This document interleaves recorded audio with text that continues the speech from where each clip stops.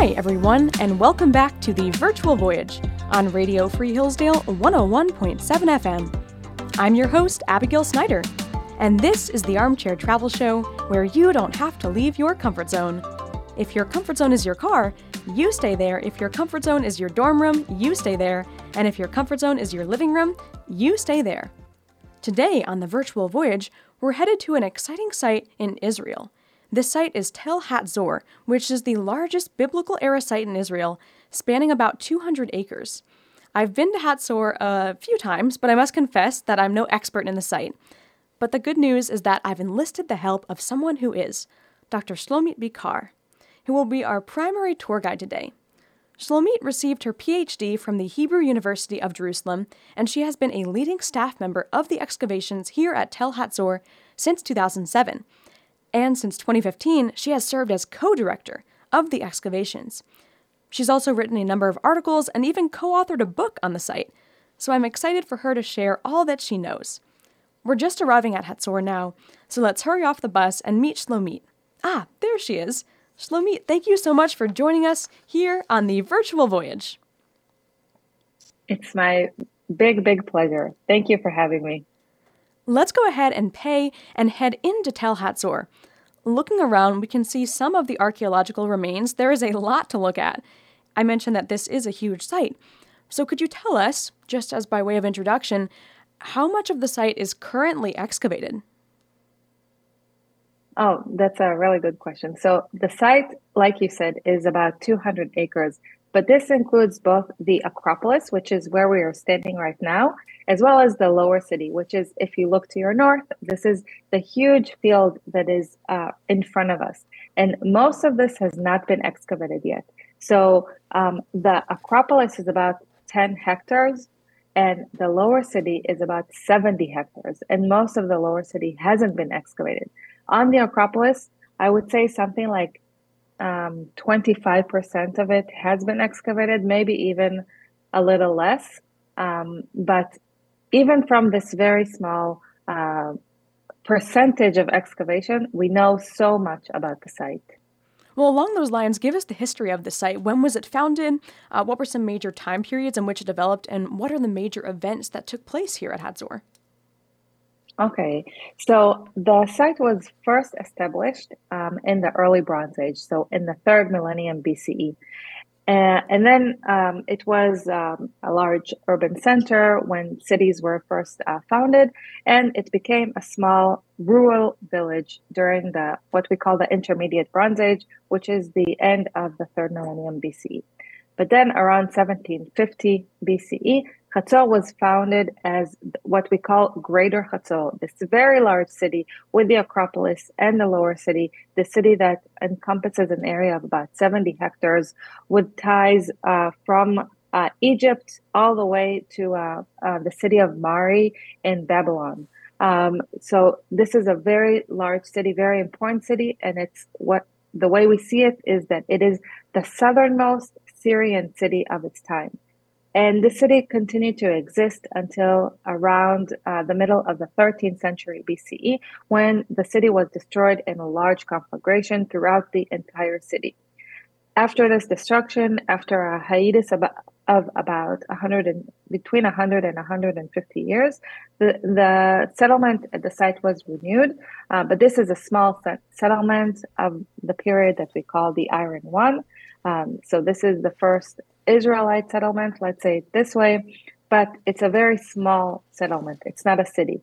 The city is revived only in the 10th century, in the days of Solomon. This time it's a very small city, only half of the Acropolis, so only 5 hectares of the city.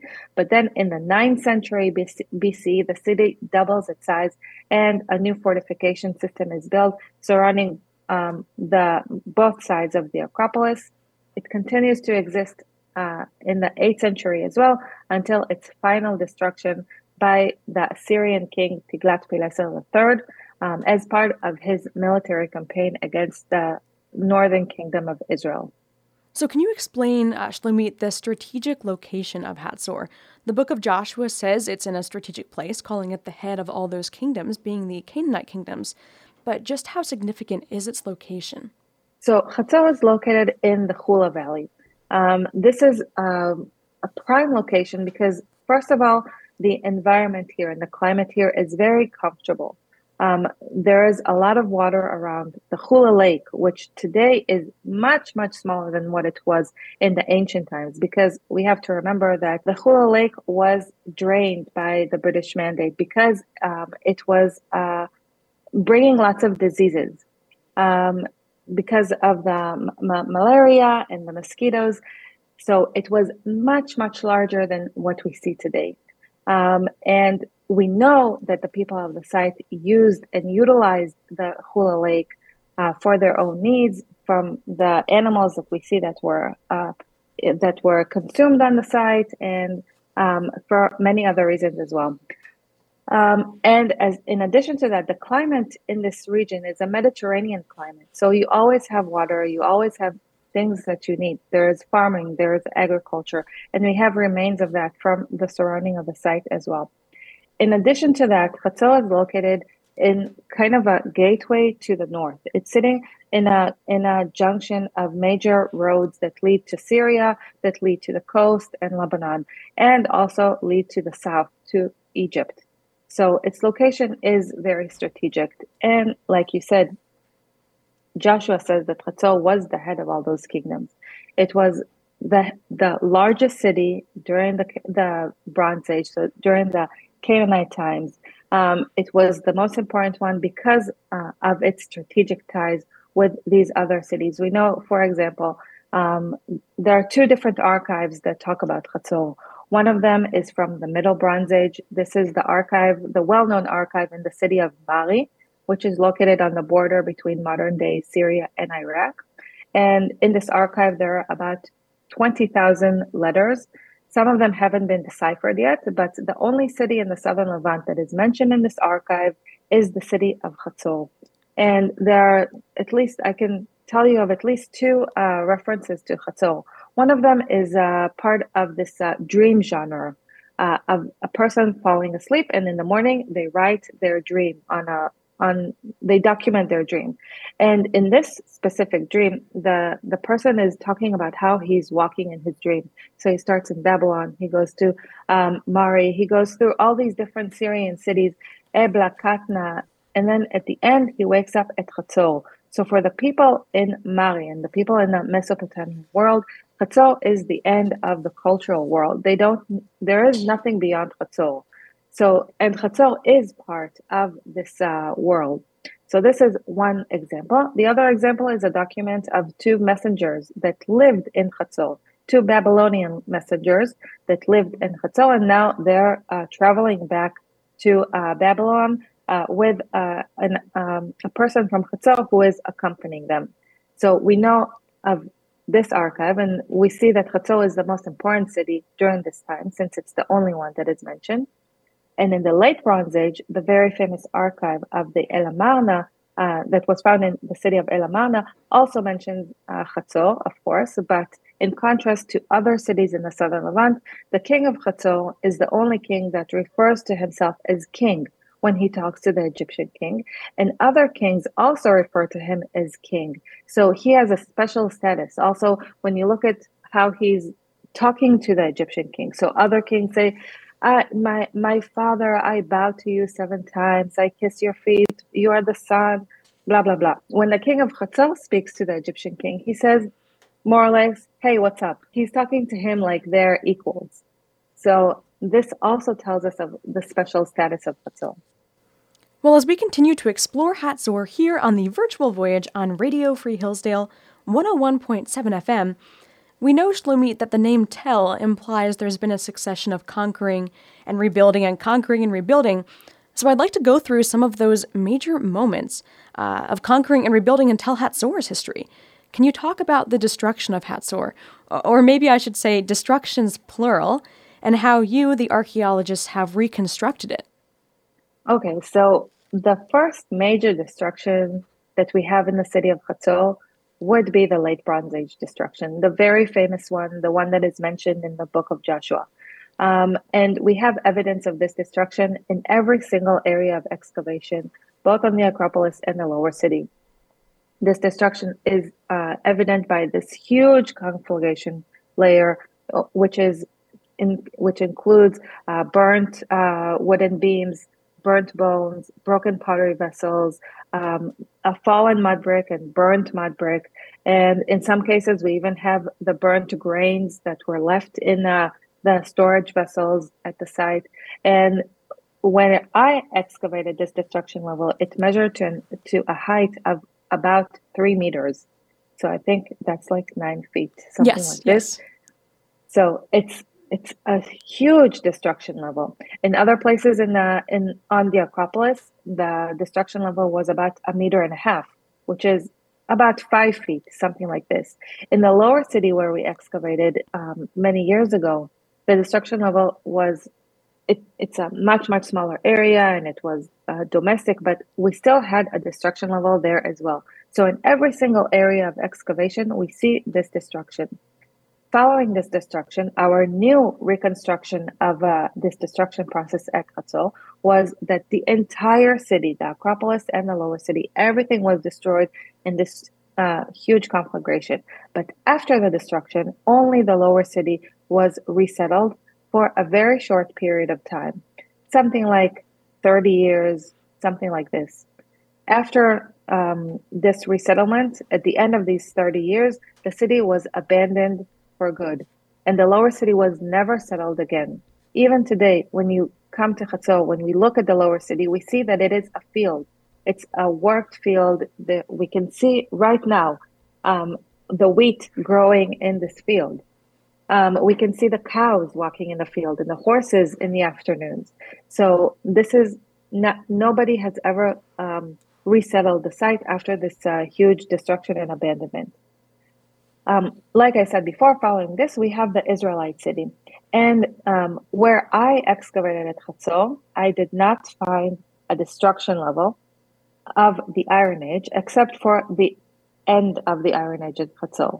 So in other areas, there are signs that there might be a destruction, or there are areas where there is no destruction during this time. So we don't have this huge conflagration layer like we have in the Bronze Age, like what I just described.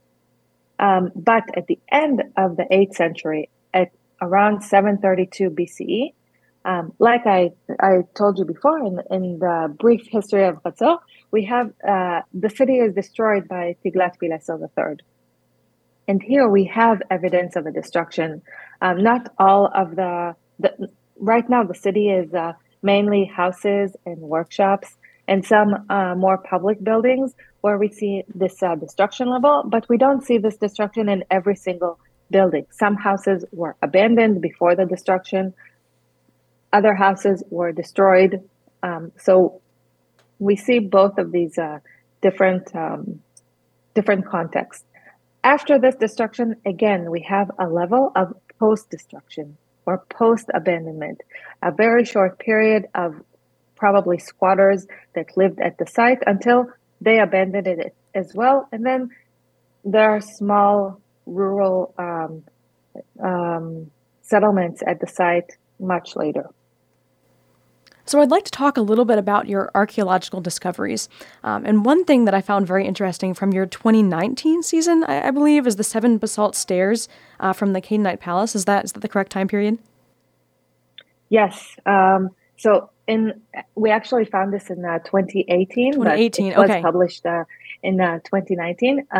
But yeah, so we found this huge staircase that is not known from anywhere in the Levant. Each stair is about 4.5 meters long or wide.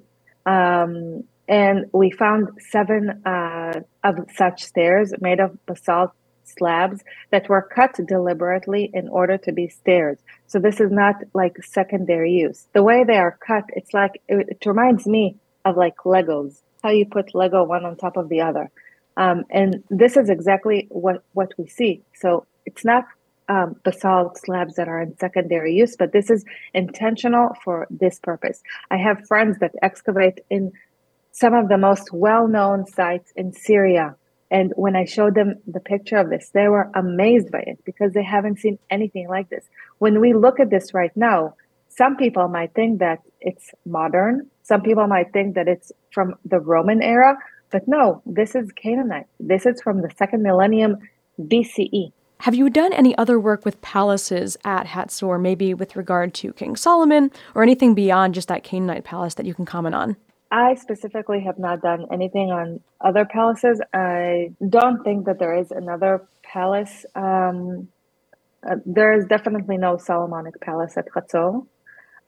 There is a citadel in the 9th century in the westernmost part of the tell, where we will visit at the very, very end of our tour today, because there is no roof, so no shade. There is no other palace that I've excavated. There is another monument at Hazor, which there is a debate whether it functioned as a ceremonial palace or a royal temple. I am part of the Team Royal Temple. So I don't consider it a palace. Well, do explain that if you would. What specifically is this royal temple that you're talking about? So there's what we call the ceremonial precinct. It's a very large building. It has one central hall, which is surrounded by 5 rooms, and it has 2 huge courtyards with an altar in one of them, a very large altar. And inside this building, we found lots of cultic vessels, many statues and figurines, and we found a huge libation basin made of basalt with a basalt statue on top of it, and many, many bowls and evidence of feasts that took place in regards to this building. So the debate is whether the architecture of this building is more typical of a palace or of a temple. And there have been many articles that were written about this, and many debates regarding this. But in my opinion, this is the architecture, the building is very, very similar to another building in the lower city of Hazor, which is a temple, and there is no debate or argument what is the function of that other building. It's definitely a temple, and they are very similar, the way they are built, what was found in them. So I believe that this is a temple, but not just based on that. So Shlomit, what are some important archaeological discoveries that you can show us here at Hazor, as you've been a part of these excavations for so long now? You're right. There are so many amazing discoveries here on the site that we can see today. Some of the most significant and amazing and important finds are not on the site because there are smaller finds that are now in museums. We have Egyptian statues, actual Egyptian statues, royal statues that were found on the site. And the story of how they are found is incredible by itself. You know, you told me before that you were in an archaeological excavation this summer, and you know that there is like this urban myth that on digs, the best finds are found at the end of the excavation. The last week, right? Yes, the last week. So we had 2 really amazing finds. One is 2 rows of pitoi that we found, that were found.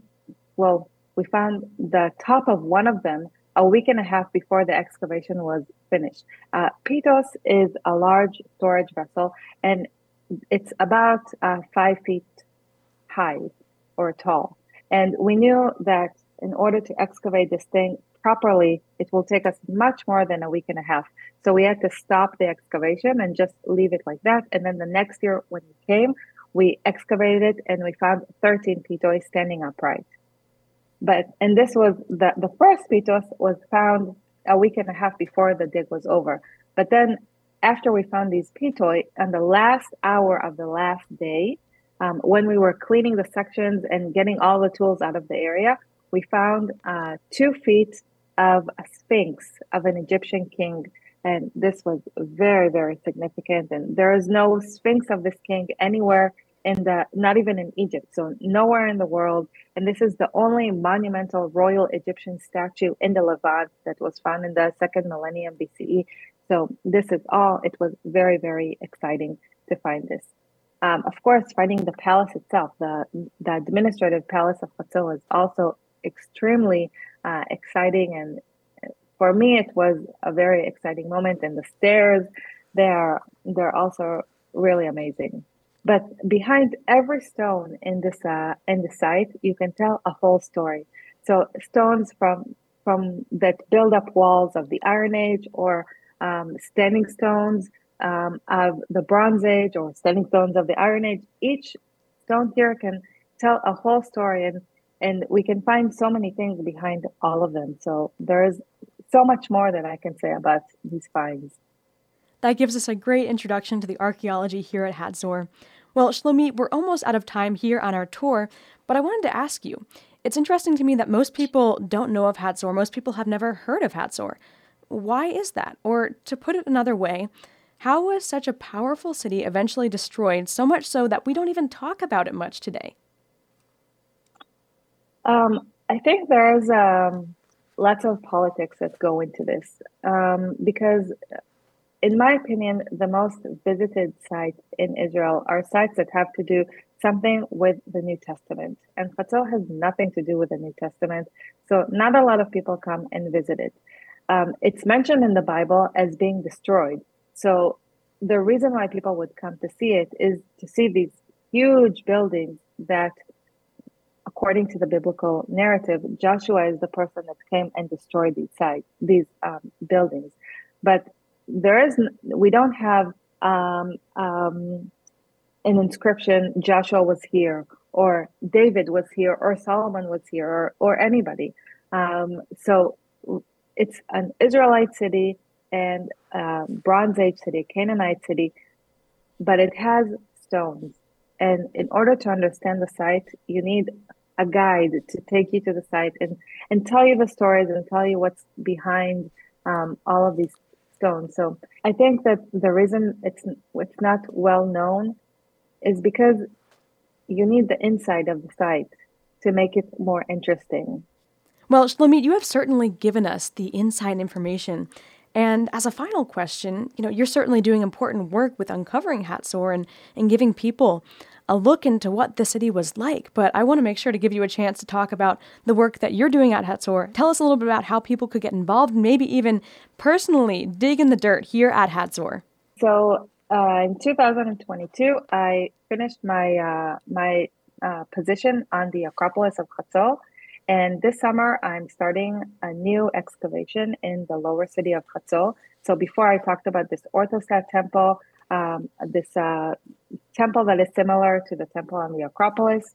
And we're going to start an excavation near this temple, uncover the courtyard of this temple and probably auxiliary buildings that go with it. And we're going to excavate also domestic buildings. So where actual people, regular people of this huge Bronze Age city lived, to see how they lived, what they ate, how did they get their food, how did they deal with their environment, how did they, what are the differences between the way they lived and the way that elites and the rulers of the city lived. So we're going to compare the different contexts and see all of these things. And it would be great if you joined. Abigail, I'm personally inviting you to join our excavation, as well as any listener that is interested in joining the excavation. We have a website and you can sign up through our website. And it's going to be a great season. It will be the first season of our excavation in the lower city, first major excavations. There were excavations there by Sharon Zuckerman about 15 years ago, but it was a very small area. And before that, only Igael Yadin, who is the forefather of archaeology, excavated there. So ever since there hasn't been, and he is the only one that did a large-scale excavation in the lower city. And we are also going to start a large-scale excavation, not as large as his, but a very large excavation in the lower city. That is fantastic. I will be passing out information to the virtual voyagers so they can learn more about your work, Shlomit, and how they can get involved. Well, Shlomit, thank you so much for taking the time to lead us around Hazor today. It's been a wonderful experience, and you've helped deepen our understanding of a site that more people should know about. Thank you very much, Abigail, for coming along with me and for inviting me to take you along. Thanks for listening to this week's episode of The Virtual Voyage, the Armchair Travel Show with me, Abigail, on Radio Free Hillsdale 101.7 FM. I hope you'll tune back in next time as we continue our adventures in the land of Israel.